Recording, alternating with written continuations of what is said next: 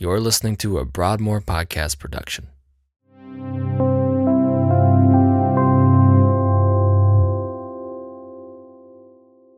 In today's message, we take a departure for the next 3 weeks from our series in Romans to reflect on the Easter season. Our 3-week series focuses on Jesus' final days leading up to his crucifixion and ultimate resurrection. Today, we begin in Luke chapter 23, and it's our prayer that the Holy Spirit would speak to and change us through God's Word. Well, good morning, church. How are we? If you have your Bibles, would you open to Luke chapter 22?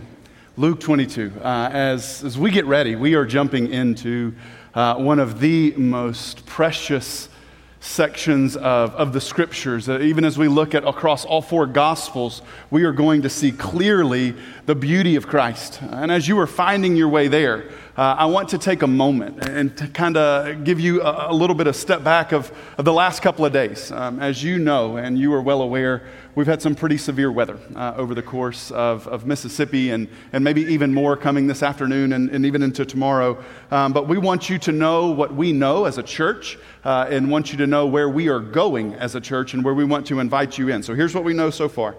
That there was a lot of devastation caused by a tornado that ran seemingly from Rolling Fork all the way to Amory. And all of its path in between seems to be devastated. What we are doing as Broadmoor is we are focusing and working with first responders and local businesses in each one of those areas. And we've already sent 2 teams just yesterday to go and serve and minister and even do some reconnaissance as we see what we can do, what can be done, what is needed and what is not needed right now. And I just want to give you just kind of a heart of where we believe we are and God's grace in it. We were up here yesterday. Many of you were up here yesterday, a part of our spring cleaning on our campus. It's the work day that we had, and we got word that there was a specific need near Rolling Fork, and so we had a group of men decide, hey, I think we'll peel off and we'll just go. So as they were getting ready to load up, they took food and they took water and they took off. And when they got there, the report that they gave was it is absolute, utter devastation. But you wouldn't believe how much the snack food that we were able to send and the waters that we were able to send fed. It felt like, to them, the fishes and loaves moment. And so even in tragedy, God is being glorified just in simple acts of kindness, giving food, sandwiches, chips, water bottles, Coke Zeros, all of these things for the glory of God. And we are seeing him do many great things with it. So here's what we are asking you to do, if you would be interested and willing. Even as the plan continues to develop and we have a better understanding, again, of what is needed and what is not needed in the immediate. This afternoon, if you are subscribed to our church-wide emails, you should be getting a church-wide email this afternoon telling you how we are going to engage this and how you can be a part of it, okay? So be checking your email inboxes this afternoon. If you are not part of that mass distribution, you can go to our website and you can sign up for those emails. So you can do that. The second thing that you can do in this afternoon, once that plan is developed, it will go across our whole social media platform where you can learn more about our response and your response there as well. If you are willing right now, because this is all we know that we need in the moment, okay? There'll be more in the email of how you can partner with us at Kroger. You can partner with us at Lowe's. Like that, those are going to be very tangible things this afternoon.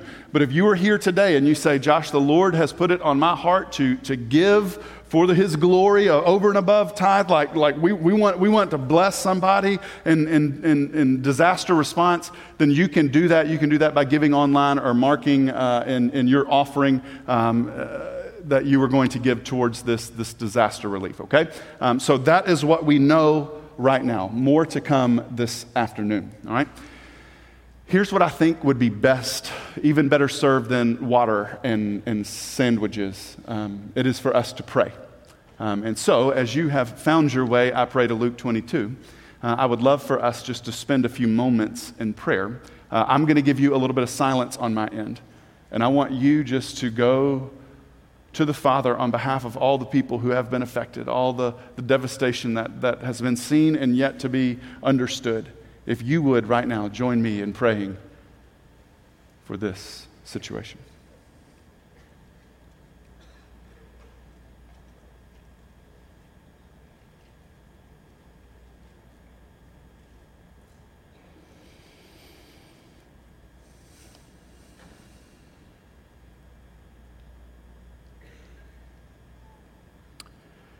Father, I love you, and I thank you that we can come to you at all times and all places, and you hear our prayer. I thank you, God, that you know what the people need, even before they needed it. But Lord, we come as an act of worship. We come on behalf of our brothers and sisters who are trying to literally put pieces back together this morning. We come to you on behalf of brothers and sisters who maybe last week had a building to gather in for worship, but this week do not. We ask, Father, that you give them peace that surpasses all understanding. We ask, Father, that you would help them not be anxious about anything, but through prayer, petition, and supplication, they present their requests to you. And Lord, we ask that you would guard their heart and their mind in the Lord Jesus Christ. We ask, Father, that you give us collective wisdom on how we are to respond, and also us individually wisdom on how we should respond. Help us, Father, be moved to action as we run to the hurting. They are not around the world this time. They are 50 miles away. Oh, Jesus, help us love well. Help us point people to you as we love them practically and personally. But help us do it always for the sake of the gospel. Jesus, we love you and we thank you, and it is in your powerful name that we pray this morning, and all God's people said, amen. Well, church family, no doubt last week you had a treat as far as the sermon was presented. Pastor Sean Selman came and delivered Romans 13, at least the first part of that. And I promise you, and I promised him, that was not strategic. But favor ain't fair when the Lord says sovereignly, Josh, you go on a ski vacation while Son preaches the first part of Romans 13. I'm not here to argue with the Lord's sovereignty today. I'm just happy it happened, okay? I'm just letting you know. He did an outstanding job. Can we give him a hand clap of appreciation this morning? Sean, as always, brother, fantastic. But this week we are going to deviate from Romans. In 3 weeks from today, after Easter, the Sunday after Easter, we will jump back into the last part of Romans 13. But as it stands today, we jump into a new sermon series, and the series is called The Cup. And more than likely, everything that we talk about is not going to be new to you. But maybe the meaning behind some of the things that we talk about may come into focus a little differently for you. As even this morning, as I've read through this many times, even over the course of this week reading it many times, it just hit different this morning. And so just as a word of warning, there are a lot of Sundays that our sermon texts are maybe between 5 and 10 verses long. Today it's a little bit longer than that. There's going to be a lot of reading today, but I want you to feel the weight fully, unfettered, of what God's Word is communicating to us, specifically when we speak of the cup as we head into the Easter season. Okay, so as we look to this, I want to give you a little background of where we are in Luke chapter 22. It's always right to give background information, but especially when you jump into the end of a book. Here's where we are. We are at the end of Jesus' ministry, his earthly ministry. And he is heading to accomplish what he has been called to do. He knows exactly what that means. His disciples and the rest of the world have no clue. Where we pick up this morning in Luke chapter 22, it's immediately following their Passover meal, the Last Supper. Jesus goes out to the garden. It's at the base of the Mount of Olives. And it's a place that he goes often, but this time it's going to be a little bit different. As we see that, as we understand the weight of that, even as you have heard the video moving into the sermon time, it feels weightier, and it should be. We move to God's Word, Luke chapter 22, starting in verse 39. Luke 22, 39. And he came out and went, as was his custom, to the Mount of Olives. And the disciples followed him. And when he came to the place, he said to them, "Pray that you may not enter into temptation." And he withdrew from them about a stone's throw, and he knelt down and he prayed, saying, "Father, If you are willing, remove this cup from me. Nevertheless, not my will, but yours be done." And there appeared to him an angel from heaven, strengthening him. And being in agony, he prayed more earnestly, and his sweat became like great drops of blood falling down to the ground. And when he arose from prayer, he came to the disciples and found them sleeping for sorrow. And he said to them, "Why are you sleeping?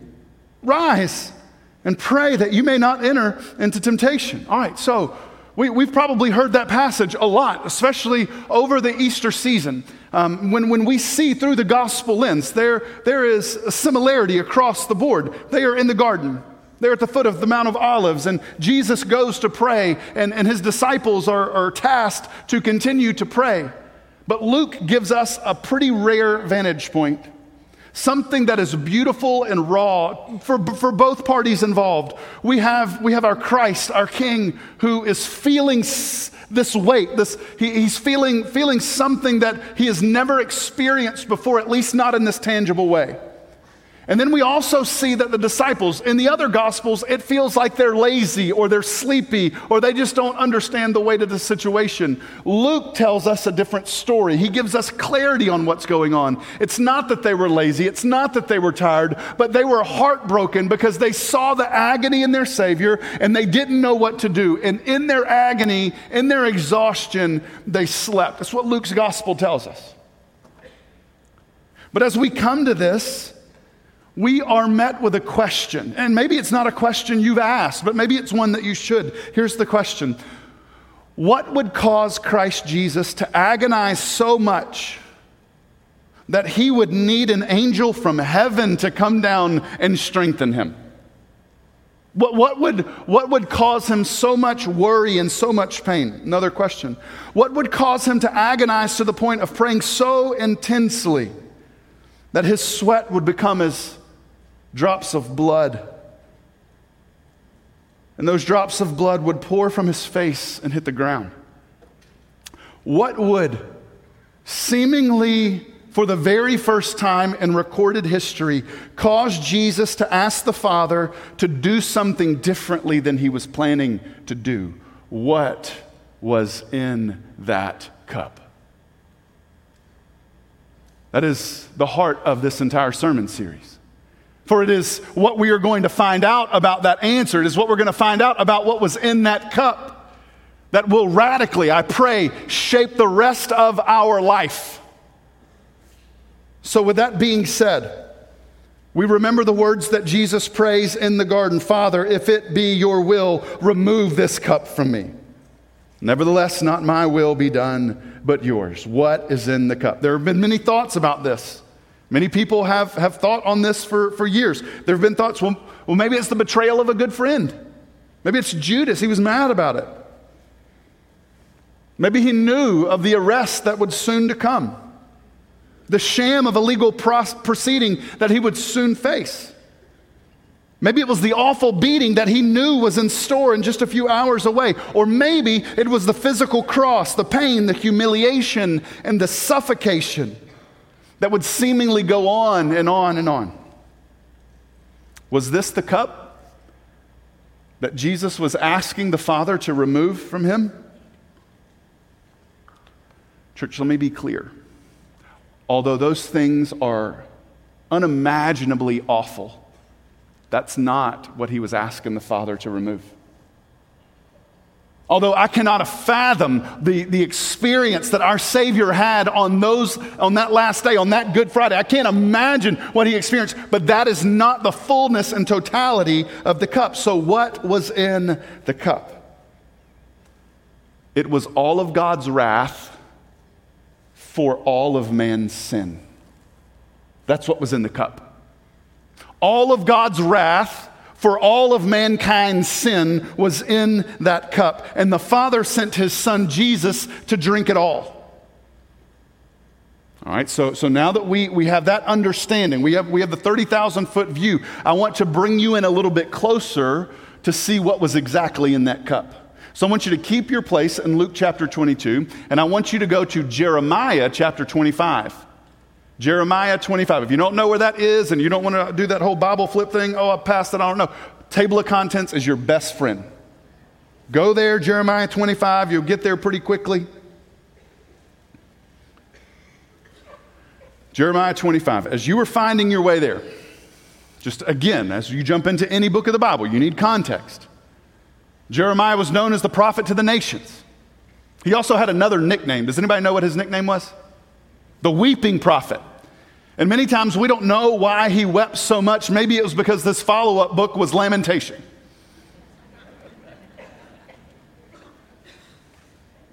But when you read what he is tasked to do in chapter 25, I wonder if we all become weeping prophets. Let's go to God's word. Jeremiah 25, verse 15. Thus the Lord, the God of Israel, said to me, take from my hand this cup of the wine of wrath, and make all the nations to whom I send you to drink it. They shall drink and stagger and be crazed because of the sword that I'm sending to them. So I took the cup from the Lord's hand, and I made all the nations to whom the Lord sent me drink it. Jerusalem and the cities of Judah, its kings and officials, to make them a desolation and a waste and a hissing and a curse as to this day. The Pharaoh, the king of Egypt, his servants, officials, and all the people, and all the mixed tribes among them, all the kings of the land of Uz and the kings of the land of the Philistines, Edom, Moab, the sons of Ammon, the kings of Tyre, and all the kings of Sidon, and the kings of the coastlands across the sea, Dedan, Tema, Buz, all who cut the corners of their hair, all the kings of Arabia, and all the kings of the mixed tribes who dwell in the desert, all the kings of Zamir, all the kings of Elam, all the kings of Media, all the kings of the north, far and near, one after another, and all the kingdoms of the world that are on the face of the earth. And after them, the king of Babylon shall drink.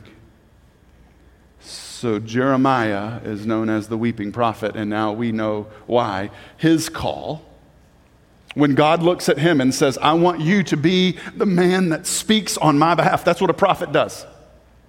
So a biblical prophet, when you hear someone say, I am a prophet, or I'm going to prophesy, when we read of the prophetess of the scriptures, we see that they are not making up something that they are pulling out of the air. They have heard a word from God, and they are delivering it to God's people.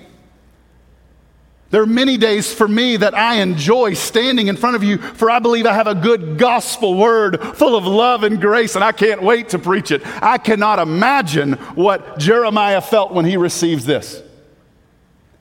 Because essentially what he just heard was, I have a mission for you, and I want you to go into all of the world, and I want you to make them drink the wrath that's in this cup. And maybe you're sitting here today and say, yes, Josh, the world needs God's wrath. Don't back down from that. Did you notice the people that he started with? Who's the first city? It's Jerusalem. It's God's city. It's the city of peace, Jerusalem. And Judah, the capital of the southern kingdom. We see this. God is starting with his own people, and essentially what he is saying, because of the sin of their heart and in their life, wrath is coming to them, and there's nothing they can do to escape it. Everybody is affected. So Jeremiah is sent out to all the nations with a message of wrath. He goes into all the world, to every nation, to make them drink this cup that God has for them. And God starts with his people. The imagery that God gives Jeremiah is pretty startling. Here's what he says. Those that drink, and it will be given to all, will be like a person who is drunk trying to fight off a skilled warrior with their sword. That may seem comical to some, but it should be sad and breaks your heart when you understand that this is the reality for everyone. For this is what sin does. Another way to hear this, no one will be able to stop God's judgment. There's nothing that we, or you or I can do. But if that wasn't enough, the description gets much more vivid from here. Look at verse 27. Then you shall say to them, thus says the Lord of hosts, the God of Israel, drink, be drunk, vomit, fall and rise no more, because of the sword that I am sending among you. And if they refuse to accept the cup from your hand to drink, then you shall say to them, thus says the Lord of hosts, you must drink. For behold, I began to work disaster at the city that is called by mine. I started in Jerusalem. And shall you go unpunished?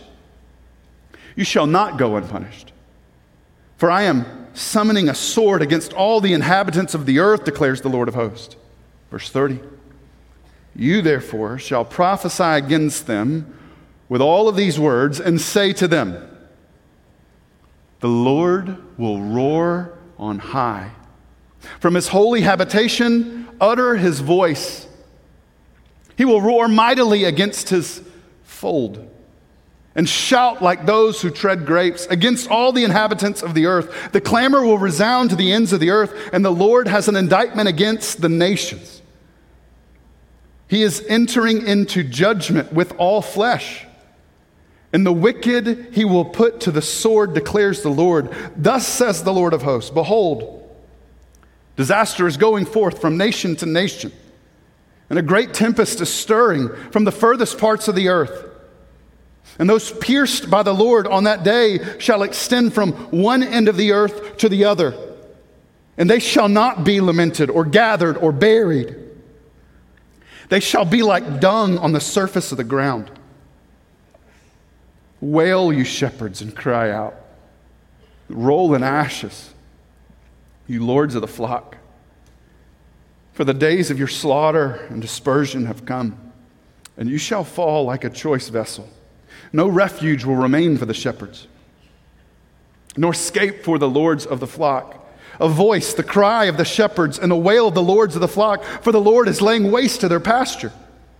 And the peaceful folds are devastated because of the fierce anger of the Lord. Like a lion, he has left his lair, for their land has become waste because of the sword of the oppressor and because of his fierce anger. Church, that is what's in the cup.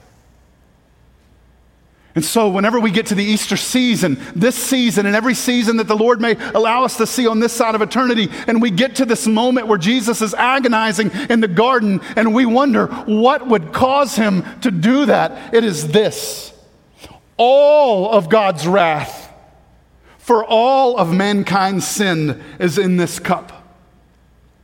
And the Father has sent his Son to love the whole world, that whoever would believe in him would not perish but have everlasting life. But that can't happen without a really big word called atonement. Jesus has come to atone for our sin, meaning there has to be a payment. Jesus has come to pay the price that we couldn't pay, to take the wrath that is due to us, for us to be right with the Father. This is the cup. This is the reason for the agony in the garden. This is the reason for Jesus to ask the Father for this cup to pass from him. This is the reason for his sweat to be turned to drops of blood. The wrath of God is coming for sin. Prior to Christ, sin isn't just what people did. It's who they were. That sounds distant, doesn't it? Let me change it and see if it feels any different to you. Prior to us coming to Christ, sin isn't something that we just messed up occasionally and did. It was our identity. It's who we were. It's what we lived for. When we would describe ourselves at the core of who we were, we would believe that about ourselves, that we were not enough. We may have known the right things to do, but we were never able to do it. At least not sustain it. That's the wrath in the cup. Christ came and he took the cup and he drank it all for the glory of the Father and the good of mankind. And I'll remember this day that I'm about to share with you for the rest of my life. I pray I do. We are sitting, very first year seminary students, and we are sitting in our Proclaiming the Bible class, and our professor, and it's not to name drop just because he wasn't who he is now, but it was just awesome to sit in his class. Dr. David Platt was our preaching professor at the time, and to sit in his class was an unbelievable thing anyway. We sat in our first class and he prayed for like an hour and 45 minutes, and then the bell rang and we left. We're like, well, that was cool. And then we came back, and then the whole next day he prayed for a whole nother hour and 45 minutes. And then the point was, he was saying that you will never be a good preacher until you are a good prayer. And I thought, that's awesome. But after he finished his week of praying, he gave us this illustration of atonement, of the satisfaction of the wrath of God. And I don't know why it resonated with me, but it did, so I want to share it with you. He said, imagine yourself standing at the edge of the ocean, and you look out into the sea, and everything looks calm and bliss and beautiful, and there's no fear, there's no worry. And all of a sudden you look out, and in the distance you see something that it doesn't look right, but it doesn't look alarming. And then as time goes on, you see that in the distance, whatever it is getting closer to you. And then you look a little bit closer, and you investigate a little bit more, and what you begin to realize is quickly something bad is happening, but you don't quite understand what it is. But as it becomes clearer, what we see is there's a tidal wave coming at you. The tidal wave is 1,000 miles high and 1,000 miles wide, and it's coming at you 1,000 miles an hour. And there is nothing that you can do to fix it. You can't outrun it. You can't swim once it hits. You can't buy it out. You can't talk your way out of it. You are about to receive the full brunt of this wave. And so all we do is we sit there and fear. And all of a sudden, as the wave is speeding towards you at 1,000 miles an hour, it's as if the ground opens up and the wave is eaten by the ground and the water is clear again. And so where we once feared the sudden death that would soon be, there is now tranquil life like we've never been able to imagine. And I don't know why that was so meaningful to me, but it was, because this is what I know. That wave was coming for me. That wave was coming for me for my sin. The wrath of God was coming to me. And no, it wasn't because God is mean, church. It's because I deserved it. We deserve God's wrath. We broke his law time and time again. And if that's not bad enough, we love it when we do it. Holy God, who created us and called us to himself.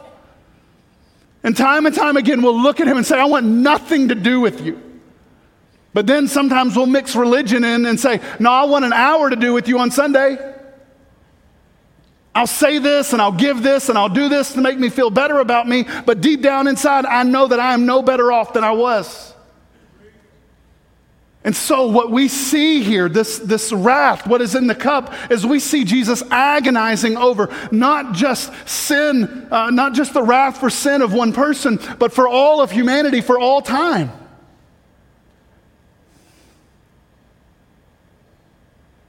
And so when he goes to the garden, before Judas and the soldiers show up,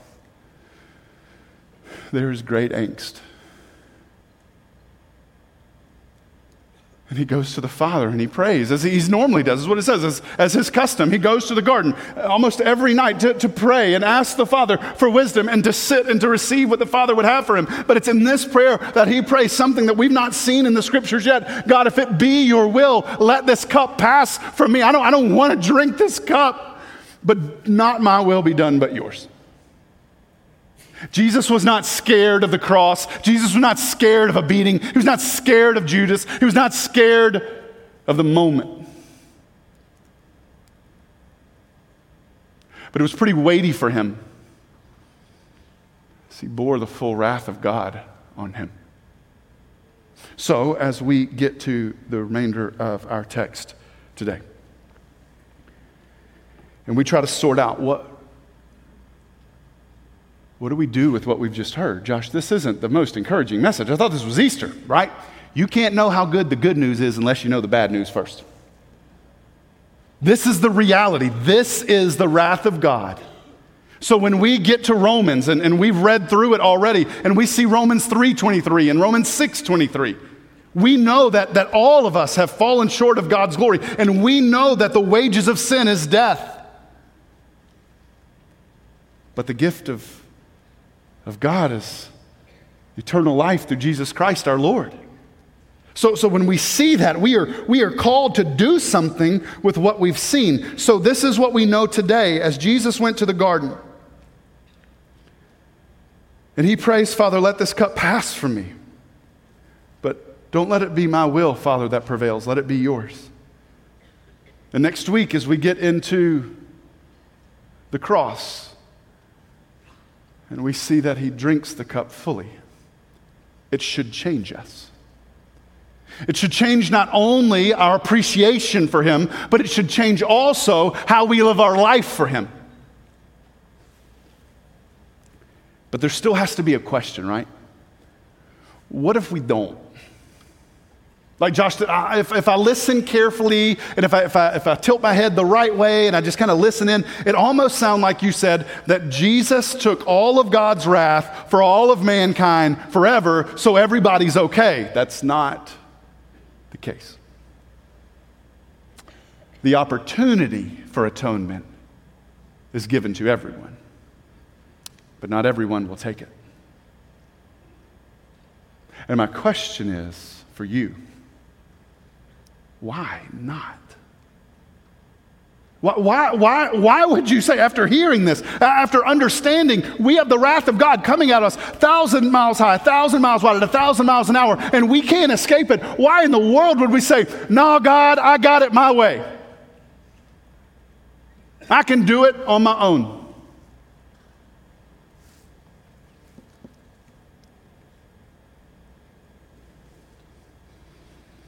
You know, there's coming another time. At least in recorded scripture, we have it. If you have your Bibles, Revelation 14. This is weighty, probably just as weighty as Jeremiah 25, but this has some figurative language in it. And I don't want you to get lost in the figurative language and miss the power of the message. Revelation 14.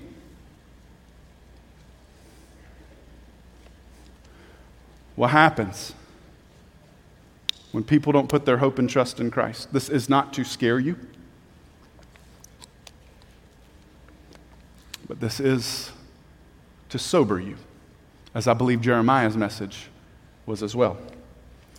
Revelation 14, 9 through 11.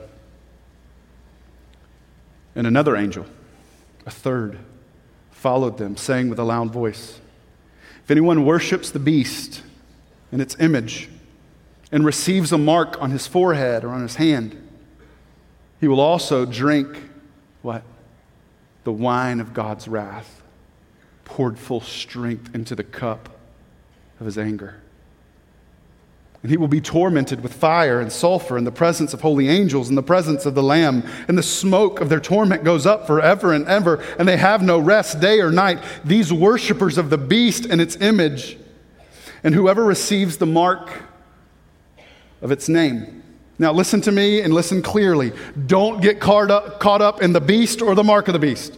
If you do, you're going to miss the point completely. People that chose not to put their hope and trust in Christ need not fear the beast or the mark of the beast. They need to fear the wrath of God. They will drink the cup poured at full strength, and it will be awful, and it will be eternal. But this does not have to be the case. So the reason I bring this up, again, it's not a scare tactic. This isn't it at all. But this is to be true. For we are people who believe in the whole counsel of God. Because if we sit here week after week and say, oh, everything's fine, everything's just fine, and it's not, then I have done a disservice to you, and we as a church have done a disservice to one another. Holy God demands holiness. And that's not going to come from you or I trying harder to be better. That's going to come from us putting our hope and trust in Christ alone for salvation. And so if you are here today and you have been on the fence for quite some time because you don't know, I love Jesus, or I love the idea of Jesus, but I also love my life and the way that it's going. This is where that life is going. It is coming at you 1,000 miles an hour. It's 1,000 miles high and it's 1,000 miles wide, and there's nothing you can do to stop it. But today you have the opportunity to put your hope and trust in Jesus Christ, the one who drinks the cup fully, and have that wrath completely atoned for and taken away. The question is, will you? Maybe even a better question is, what's stopping you? For God so loved the world that he gave his one and only Son, that whoever would believe in him will not perish but have everlasting life. That whosoever is you. The question is, will you come? That is our invitation today as we move into this series called The Cup. Would you pray with me? Father, we do thank you for the opportunity to come, to hear your word. I know today was much weightier than normal, but I am so thankful for the truth of your word, the joy that it brings, and the sobriety that it brings. That as we even come now and we are considering what in the world do we do with what we've just heard, I pray, Father, for believers across this room, that our hearts are moved to incredible worship. For the wrath that was coming to us has been satisfied in Christ. That we are never in a future, in an eternal futures ever, will we ever face that wrath again? Will we ever be called to drink from that cup again? That bitter cup. We will never touch our lips. For our Savior has drank it all.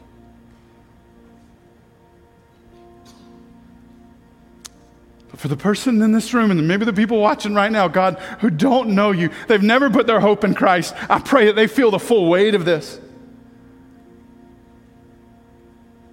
That as they look around in this world today, it may feel like everything is calm and okay. But your wrath is coming. And it's not because you're mean. It's not because you hate them. It's because you are just and we are unjust. Apart from Christ, we are unjust. And so, Lord, I pray for those brothers and sisters right now, God. I pray that if they've ever been on the fence about this, God, that today would be the day that I say, God, I give you my life.